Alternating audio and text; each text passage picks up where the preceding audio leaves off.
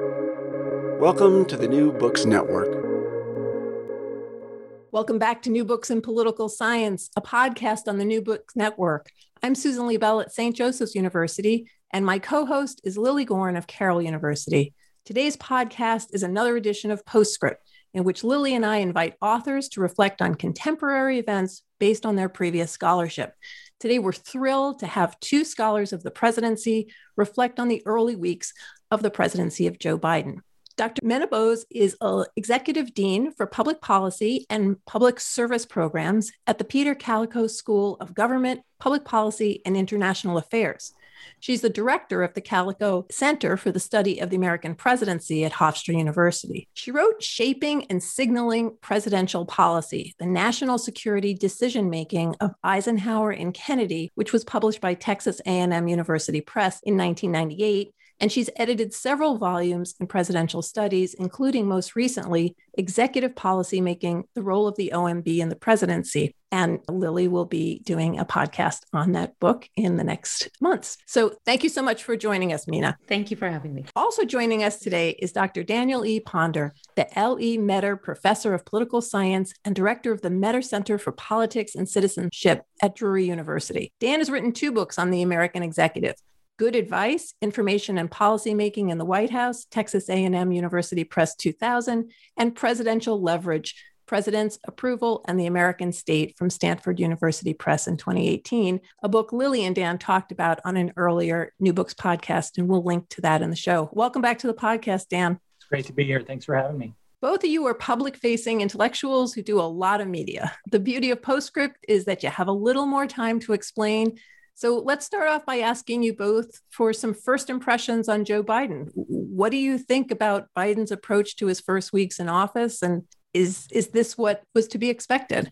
Thanks, Susan and Lily, for having me. It's great to be having this conversation and with my good friend, colleague Dan, to talk about the state of the American presidency and particularly the Biden presidency.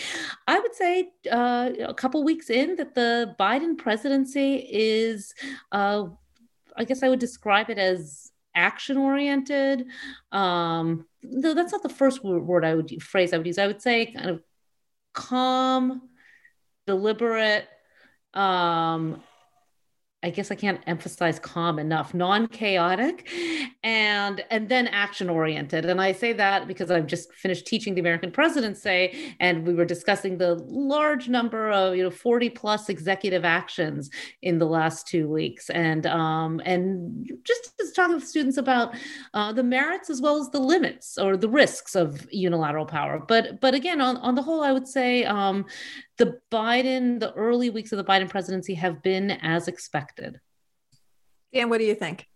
I would agree with that. I think that it is, I was struck as Mina was by the calmness. I think especially in face of what is a very continuing large storm or set of storms.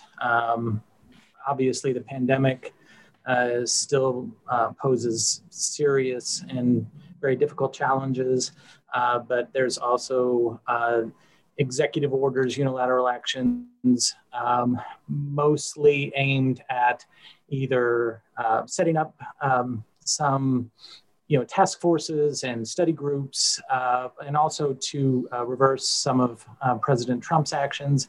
And I guess I was also struck, I think, by at least the tone of bipartisanship with having, for example, the 10 Republican senators to the White House.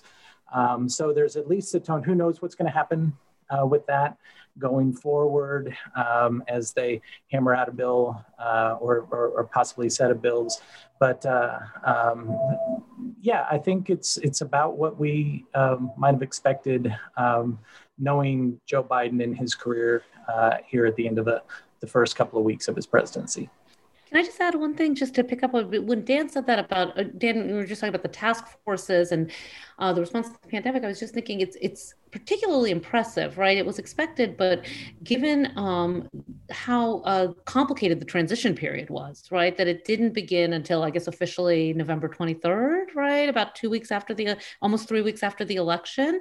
And for the Biden transition team and then the administration to really be hitting the ground running under what was a very contentious period from election day to inauguration day, that even though the transition period wasn't as short as it was in 2000, I would say actually in many ways was probably, looking back on it, more stressful and more chaotic, certainly more chaotic ultimately. So I guess it's pretty impressive, the cabinet appointments that have been approved, right? The ones that are going forward, the kind of just it's not surprising, but it reflects, I think, a lot of attention to kind of to detail and a plan for action, I guess.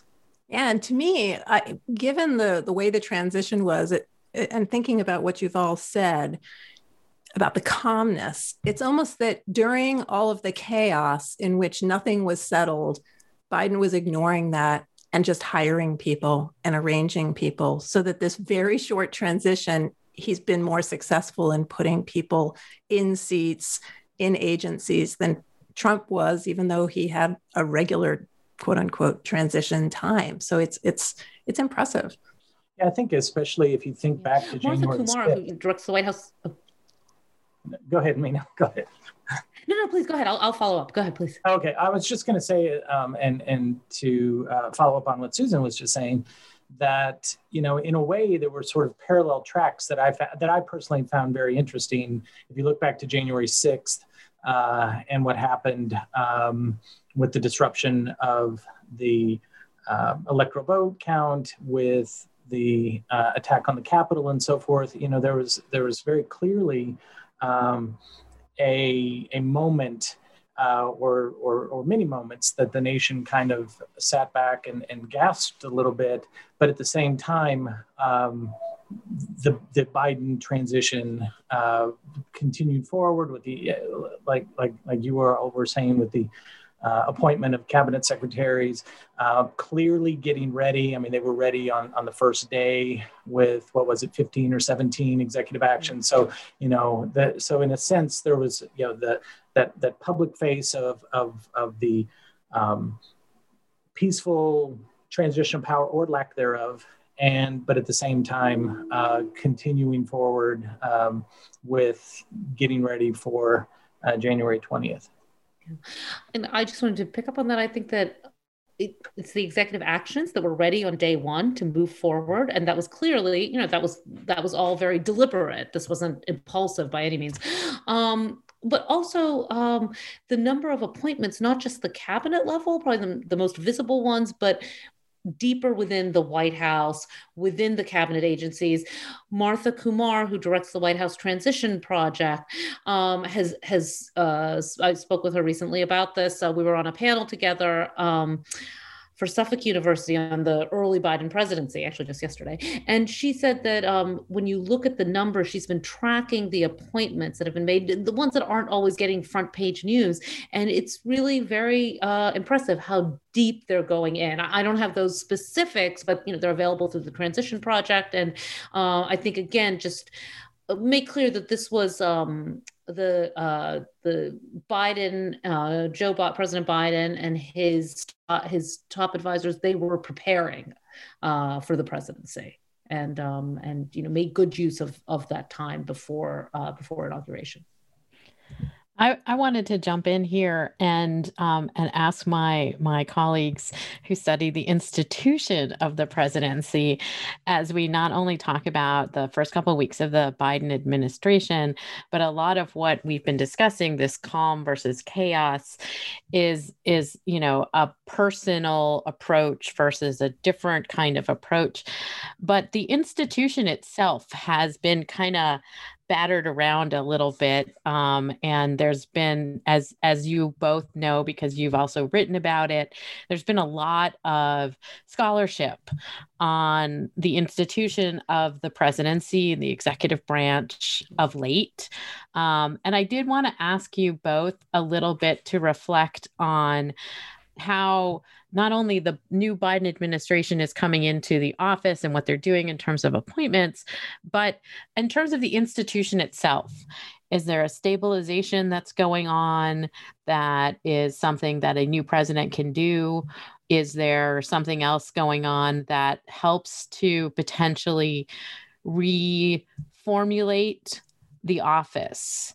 This is a complicated office that we've had a lot of different occupants in and how they conduct themselves. I guess I would say there are kind of two tiers of answers to this, because when we discuss institutions, Lily, I think initially of something like the press secretary, right, Jen Psaki, and just reading about how Psaki has reinstituted the tradition of the senior reporter, right, someone from AP saying thank you, Jen, and then concluding the conference that way, right, and so it really kind of giving the White House press briefings, which had halted in the Trump presidency in the toward the end of various points in the Trump presidency, with the last two press secretaries, that kind of reinstitutionalization of patterns, right, of communication, that is significant. But I think there's another part to this. When we look at some of the scholarship that's been written about the need for more accountability, right? The piece, the Bauer Goldsmith book on reconstructing the presidency, we're recommending a number of very specific actions, right, to require presidential candidates to release income tax returns, et cetera, right? Just one example, to institutionalize accountability for the presidency. And then Steve Knott's book arguing that we've kind of the United States has veered from the proper conception of the presidency as representing the public interest, not necessarily responding to people's interests. These are much larger institutional proposals. And I think that they raise questions for us about whether the office needs to be changed in some significant ways. And part of the question for me with that is that if we start that process, what else will change? So I think that those are kind of the harder questions, and maybe we'll get into that. But I think the first part is also significant. I definitely agree with that. And I also think, it's worth thinking about, like probably a lot of us who teach on the presidency, my students get a healthy dose of Julia Azari's work. In fact, she kind of bookends my class with her at the beginning with her work on with Jennifer Smith on informal norms. And I know that there was a lot of discussion, or I felt there was a lot of discussion throughout the Trump presidency about erosion of norms, and I think you did hear some voices that were sort of saying, well, that's not a big deal because Trump is Trump, and these are norms anyway. But I think what that failed to understand was how much the institution of the presidency is shaped by these norms. One of which has grown up over the past 45 or 50 years, as Mina pointed out, with making tax returns available, but also just things about the presidency that were eroded. One of them being, again, as Mina said, the press conferences, the mode of communication with the public. One of the things that was interesting, I remember being on a panel right after the 2016 election, and this was even before Donald Trump took office. And one of the questions was about, is this a new thing? That was mostly talking about the election, but we also looked forward to the presidency. And would this new way of doing things, would that be a Trump-specific example, or would that more systematically shape the office of the presidency? And I think what we see, again, this is very early on, is that I don't know if I want to say so much that it was necessarily an aberration, but certainly I think a return. It's almost arresting. I think I remember looking at some of Donald Trump's choices for various cabinet and White House positions, and looking at them and looking at their backgrounds and seeing that they had, in many cases, most cases, deep experience and knowledge in those particular areas, as opposed to what perhaps had been some of the case with the previous 4 years. Not always, but in some cases. So I do think that we're looking at a resilient institution, and every president, sort of pushes and prods the limits of power or authority. But I think what you're starting to see is sort of a return to normalcy. And of course, some people will argue that that's, that was not necessarily an issue with President Trump, because he was going to do things the way he was going to do it. But as you see this sort of returning, almost an elasticity that we're returning to in the presidency, has been something that I thought was interesting, especially again, paying attention to these informal norms, informal in a sense, but also that have in many ways shaped the presidency that we've come to know and understand over the last couple hundred years. I know you both don't study Congress, but as you're looking at what's going on right now and the censuring of two very, very different so-called problems, what do you, how can I put this? On the one hand, Dan, you could be right that in a sense, Trump is a blip and now we're returning to what we've always had. Or are we sort of still working out in American politics a kind of a yearning for a certain kind of populist message, tone, smashing of norms that Trump represented within the Republican Party? Like, obviously somebody like Mitch McConnell wants to return to the normalcy that you're talking about. It's not clear the entire party does. And as you watch them in their hesitancy there, I wonder. Yeah, I think if I can take this for just a second, I think what's been really interesting to me, even going back before 2016, is, and this also sort of harkens to Steve Knott's book that Mina referenced, about the lost soul. What's interesting to me is to look at both parties. Years ago, when I was in graduate school, we had to read at least part of James McGregor Burns' Deadlock of Democracy, I think is what it was called, where he talked about at least four parties. And I think you see that a lot, especially in the Republican Party, not exclusively in the Republican Party, but even if you go back before Donald Trump, back to when John Boehner, for example, was Speaker of the House, you had, a very sort of establishment type Republicanism, and what started with the Tea Party and then kind of grew into, the Freedom Caucus, and then especially over topics such as immigration, which might not just have policy implications, but would have electoral implications. And I think you really see that now with both parties, right? Because you have sort of what type of Republican Party is going to emerge in the next 2 years, and certainly in the next 4 years. After 2004, Democrats had a lot of soul searching to do because the planets were seemingly aligned for John Kerry to win the presidency, and then he lost. So Democrats had to kind of go back and try to refigure. I think you see this tension playing out in the party per se, but certainly in Congress, because they are now, the Republicans find themselves in the minority. And what kind of party is it going to be? A Trump type party? Is it going to be another type of more establishment? And you do see this, I think, with the Democrats as well. What kind of party is going to emerge over time? Will it be more of a left-leaning Bernie Sanders, AOC type party, or a more center-left type thing? So I think, you see that playing out in Congress right now. And to me, at least, that's one of the most interesting things to look at in American politics right now. If I can just, I think, Dan, you're getting to directly the crux of kind of the challenge in American politics in 2021, which is this kind of the sorting within both political parties and the tensions between the extremes and the center.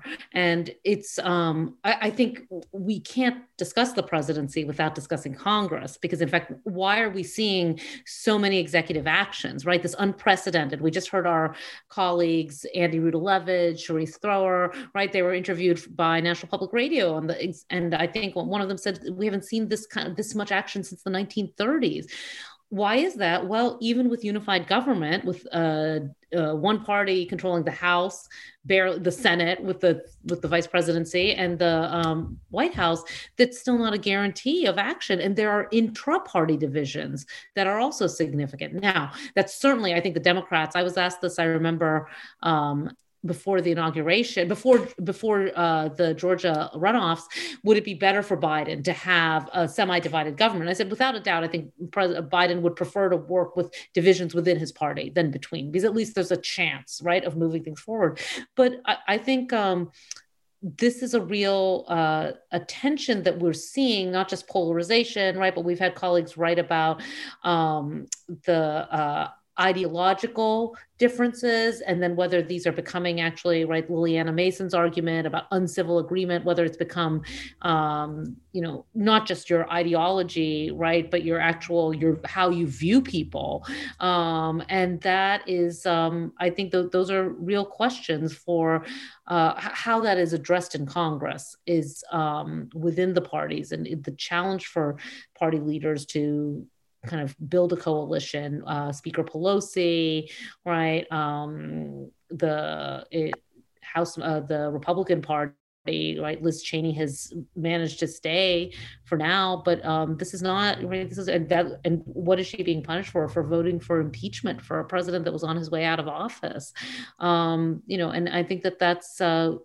Anyway, there's a lot we can discuss there, but I think I would just say we can't discuss the presidency without looking at Congress, because otherwise you're just looking at executive unilateral power. And that's a very risky strategy for a president. And I just wanted, you're absolutely right. We can't look at the presidency without looking at Congress, but what you both have also been talking about the whole time is the parties. And so we bring back our colleague Julia Azari's sort of thesis with regard to the parties themselves, which are, hyper partisan, but in a certain sense, particularly weak at this time. And I'm wondering how, as we have a new president and there's this very slim majority in both houses in his favor, how does the sort of the landscape with regard to the parties themselves and the president and former president as the leaders of their party, how does that also contribute to our shaping of the institution or our understanding of how the institution functions? Nobody likes that question. No, it's just such a big question. I was like hoping Dan had an answer ready to go. Well, I'll go first. I'll be short. Dan can give a longer answer, because I think this is a big challenge. And just after the inauguration, which is supposed to traditionally emphasize, it focuses on unity, right, and the principles that bring all of us together as Americans, whether you supported the president or not, that tradition is under stress like never before. I mean, certainly that was the theme of President Biden's inaugural address, but is it believed? Is it accepted? There is certainly there is a challenge for rebuilding trust and confidence in government. And even if people want to do that, I mean, actually Dan's research on presidential leverage, right? How you look at approval ratings and confidence in kind of the state of the nation. President Biden's approval ratings are high. They're close to not quite 60%, right? But they're in the high 50s. That's already higher than Trump had throughout ever in his presidency. But President Biden faces challenges within his own party for passing legislation, whether that be on the extent of pandemic relief. So that's within the Democratic Party as well as with the Republican Party. And despite the overtures and the very kind of, I think, productive discussion with the 10 Republican senators, it's not clear that that's going to produce results, right? I think that ultimately it's not clear that will produce, bipartisan results. So I think that Julia Azari's really foundational work on the boundaries that political parties provide, as well as the limits as far as getting party members to kind of fall in line. I mean, we're seeing this right now in the House of Representatives, where the representative from Georgia is saying that previous remarks don't reflect what she says now. Right. And so they're kind of meant to just be pushed aside, which if you want to do that, then anyone who's said something before that was, distasteful or challenged to the state of the republic, just let it go. Right. It wasn't an apology by any means or a dismissal, just saying that's not what I'm saying now. So I think that all of that is to say that even if leverage, even when the president is at kind of the high point of leverage, and I'll defer to Dan on this, this is really his scholarship. This is, the scholarship, that pioneering scholarship from his recent book. Even when it's at high, it's no easy task. And I'm not sure, even though Biden's approval ratings are higher than his predecessors, the state of the nation is certainly not one that is open, that has wide opportunity for leadership or action. And Dan, let me ask you a little bit about leveraging, because that is what your scholarship is about. And we hear people sort of talking about like the first 100 days, but they're not really talking about the power that he has. Mina has referenced that his public opinion approvals are high. People are positive about his potential for leadership. In particular, the Pew poll picked that up.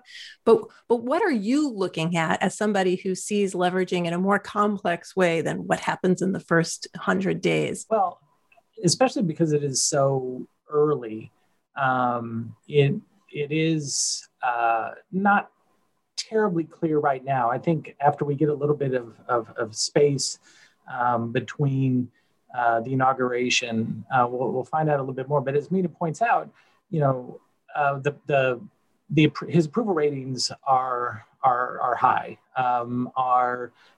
as she said, as she pointed out, better than Donald Trump's ever were. And I think that was one of the problems with Donald Trump. For those of you, for those listeners who may not know, the way I look at leverage is I kind of try to look at the president in the political system. And a way that I tried to measure that was by looking at a presidential approval as an individual, kind of as in the numerator, if you will. And then in the denominator is a series of indicators that come in with that establish a level of trust in government. So at any particular time, the higher that coefficient, if you will, the more leverage the president has, because he is sort of the best game in town as that goes higher.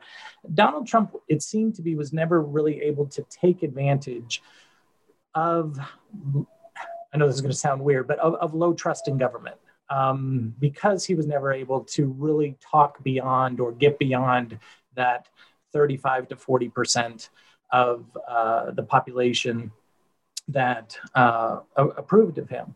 And so what you see, I think, with Biden right now is that he does have this sort of I don't know if I want to go as far as to say sort of moral authority, but his approval ratings are higher. Trust in government is still low, although it does vary. Of course, trust in government was actually, a lot of people who look at the political system now may not remember or have context to know that actually trust in government was very high, and certainly in the post New Deal up through the Eisenhower into the Kennedy administration, and then of course kind of plummeted during Vietnam and particularly Watergate. It did rebound a little bit after. It rebounded a bit, not much, and never anywhere close to previous levels, but it did rebound fairly dramatically after 9/11, but then sank again. And where presidents have been able to take advantage of that is when their approval rating sort of outstrips that, and they become sort of the person or the institution, the office, the politician that people look to. And I think you're kind of seeing that with Biden now. Trump, like I said, was he had his own style, but because he was never really able to get beyond a particular level of approval, even with trust in government being low, he wasn't able to gain some of the advantages of that. So I think in looking at President Biden, at least right now, and you do start to see that, and as Mina points out, it's not at all clear, and I think Lily was talking about this too, it's not at all clear that this will go and continue this bipartisanship, but to go bring it back around to the parties. What can President Biden do with this, at least this initial effort at bipartisanship? And what will that look like? I think if past is prologue, as we all know, right, midterms usually aren't good for the president or for the president's party in Congress. So it's very possible that this window that President Biden has is fairly narrow, and these 2 years are what I'm going to be kind of looking at in terms of leverage, in terms of how he is perceived, measured imperfectly as it is through approval, but also what happens it'll be interesting to see what happens to trust in government as well as we go sort of forward and see if there is this return to normalcy that we were talking about a little bit earlier, or if that too becomes fleeting and kind of a casualty of what has become politics as normal. Dan, let me ask you a quick follow-up. On the one hand, he's got these enormous problems, right? He's got to curb the effects of COVID-19. He's got to get economic relief to people who are struggling and bring back the economy. And then he's also put on the table addressing climate change and systemic racism. So, but the first two, this is a big agenda that he laid out, but the first two, though they're so huge, seem to almost go back to something you were saying about leverage and trust in government.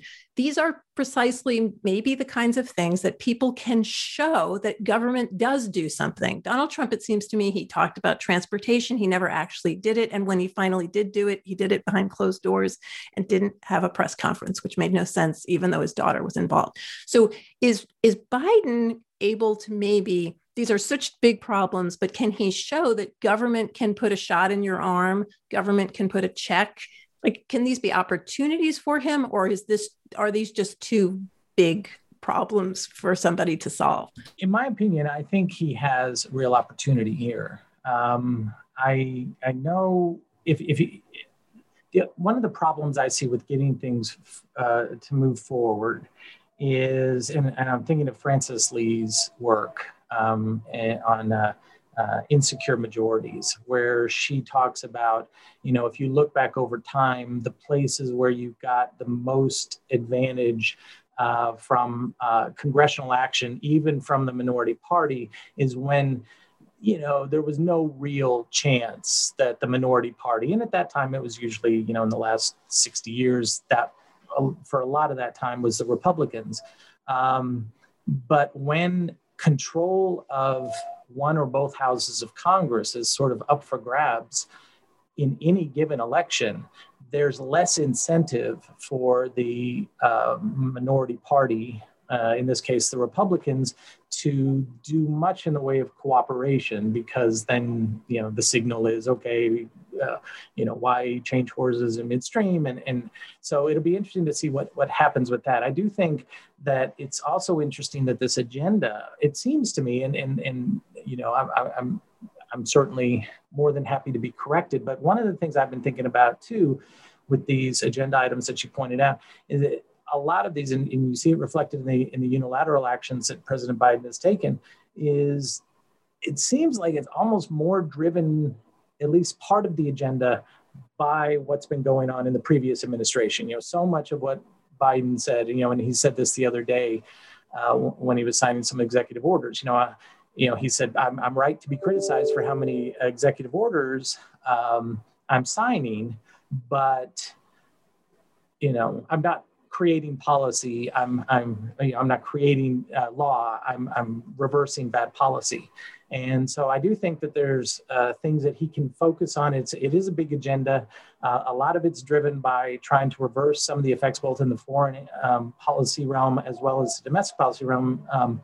And it'll be difficult I think it'll be difficult under the best of circumstances, but particularly since he is operating with such a slender majority in Congress, and it'll depend on the incentives that they're looking at. I mean, Kevin McCarthy, he was already saying yesterday, right, that we're going to win this back in 2 years. I mean, at one level, politicians say that all the time, but since it is so narrow, and if the past is prologue with midterms, then he's very possibly right. And as we've been talking about, obviously, if the Republicans take over one or both houses of Congress, then the road gets a lot rockier going forward for President Biden. I would just add to that. I agree completely. Challenge of working with Congress, right? And the not just the 100 days, which is kind of an artificial, right, construct, but nevertheless, we focus on that. But the first 2 years, as Dan said, before the midterms, right? This is really, Jim Fiffner, the strategic presidency, hitting the ground running. This is the time, right? Richard Neustadt wrote about this, right? The first 12 to 18 months of a presidency is the greatest opportunity for action. One of the reasons I think why Obama worked so hard on the Affordable Care Act, because there were critics who said that should have been a second term issue. Well, if he had left it as a second term, I don't think it would have passed, and he won re-election. But the other two variables I would say that we have to that make it make the bar to action even higher are, one, the pandemic, this crisis, right? Unlike the once in a century, right? That we're in this time where people really, we were talking about, Susan, you were talking about confidence in the shots, right? But people have questions about the vaccine. There are questions about distribution.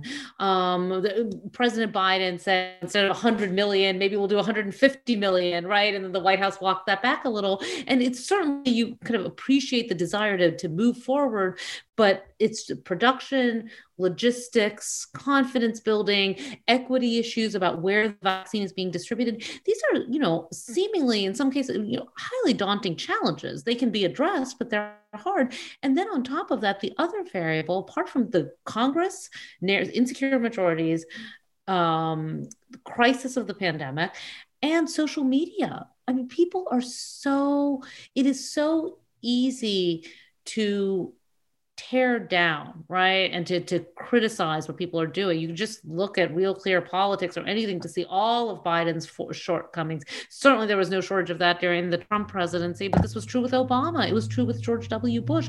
When was the last president who had some sort of bipartisan regard? Maybe George H.W. Bush, right? His post-presidency was very well received, but of course he was a one-term president. So, there are limitations there. But I think this is an issue that we contend with as individuals in our lives, our families, in workplace, and then in the political sphere. I don't think we want to. Social media brings a lot of benefits for information sharing, for considering of ideas, but it also provides a lot of room for kind of criticism, denigration. Criticism is kind of the best of it, right? Denigration, mean-spiritedness, threats, danger. And that's something that has to be, I think it's such a challenge for elected officials who can't turn it off. But even if they have other people assisting them with it, it has to be addressed. Or, in some rare cases, we see social media will turn someone off, but you can't, I think those were pretty unusual circumstances. And I think this challenge of how to govern when there is no room for any sort of negotiation or time to persuade makes it very difficult.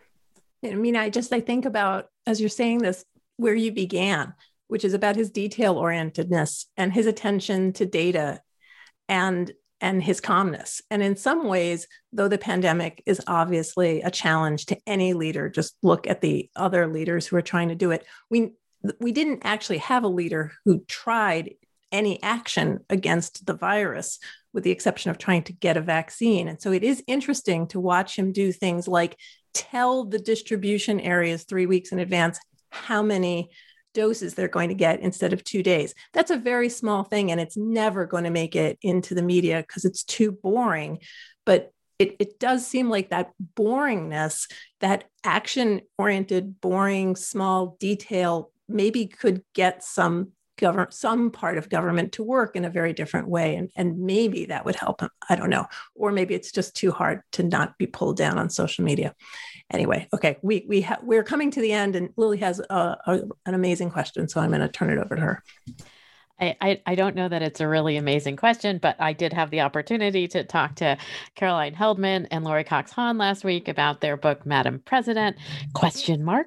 And so as we have, now moved from imagination to real occupancy of the vice presidency by a woman and a woman of color and a woman of another color, that I'm wondering from my two colleagues here who are experts on the presidency, what do you think about this shifting in the imagined space to a real space, and when and if we get rid of that question mark at the end of Madam President? Lily, it's an excellent question, and it's one that I can't give a clear answer to, because in some ways I want to say that we'll reach that point when we're paying less attention to it. But of course, we have to pay attention to it because it's highly significant. But I do think that, Vice President Harris, what's really impressive, what we saw in 2020 was someone who ran a presidential campaign that kind of got off to this, what a visible start, right? With this challenge to Joe Biden about civil rights and school desegregation, to ending her campaign just before Thanksgiving because the money wasn't there, right? And then going on to become the nominee, the vice president, making history in so many significant ways. And someone who really in, 8 years ago was getting name recognition, right? I remember the 2012 election, people talking about the attorney general in California as a rising star in national politics, a rising star in Democratic politics. And so I think we have to start looking out for people like maybe the less visible names in the states, possibilities who might be building a national profile. And I think, we've seen the first of color. Now we have a vice president of biracial, right? Multiracial. Maybe we'll start to kind of improve these terms so that it'll be less of something, right? I mean, that, biracial versus multiracial, right? Maybe we can just start to kind of recognize the, the richness of the demographic diversity in America of race and ethnicity. And then the gender is absolutely significant. And I do think, I think the path forward is from seeing success and from having kind of a historic number of Democratic presidential candidates who were women, all of whom dropped out, but then to see one of them be selected and to be elected vice president makes the 2020 election so significant, and the Biden-Harris administration. And so I think that very much kind of gives optimism for getting that question mark. Just a question, but the question mark then is, when will it be? And I see it in the next decade or so. It's just hard to explain. Yeah, and very quickly to follow up on that. I hate for this just to be always, and I agree with Mina kind of thing, but that's exactly what I was sort of thinking, was that, with Vice President Harris in there, and it almost becomes something where we can think about it if we're, once we stop having to think about it. The example that Mina used, which is exactly the example I was thinking of, was all of the female candidates in the Democratic primary, even though they dropped out.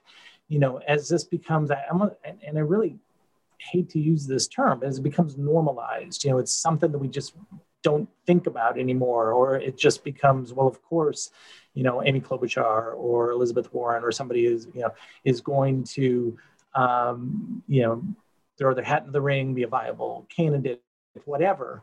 Of course, after Hillary Clinton in 2016, and there was all those postmortems about how much of it was misogyny and how much of it was, the baggage that she carried regardless of gender and so on and so forth.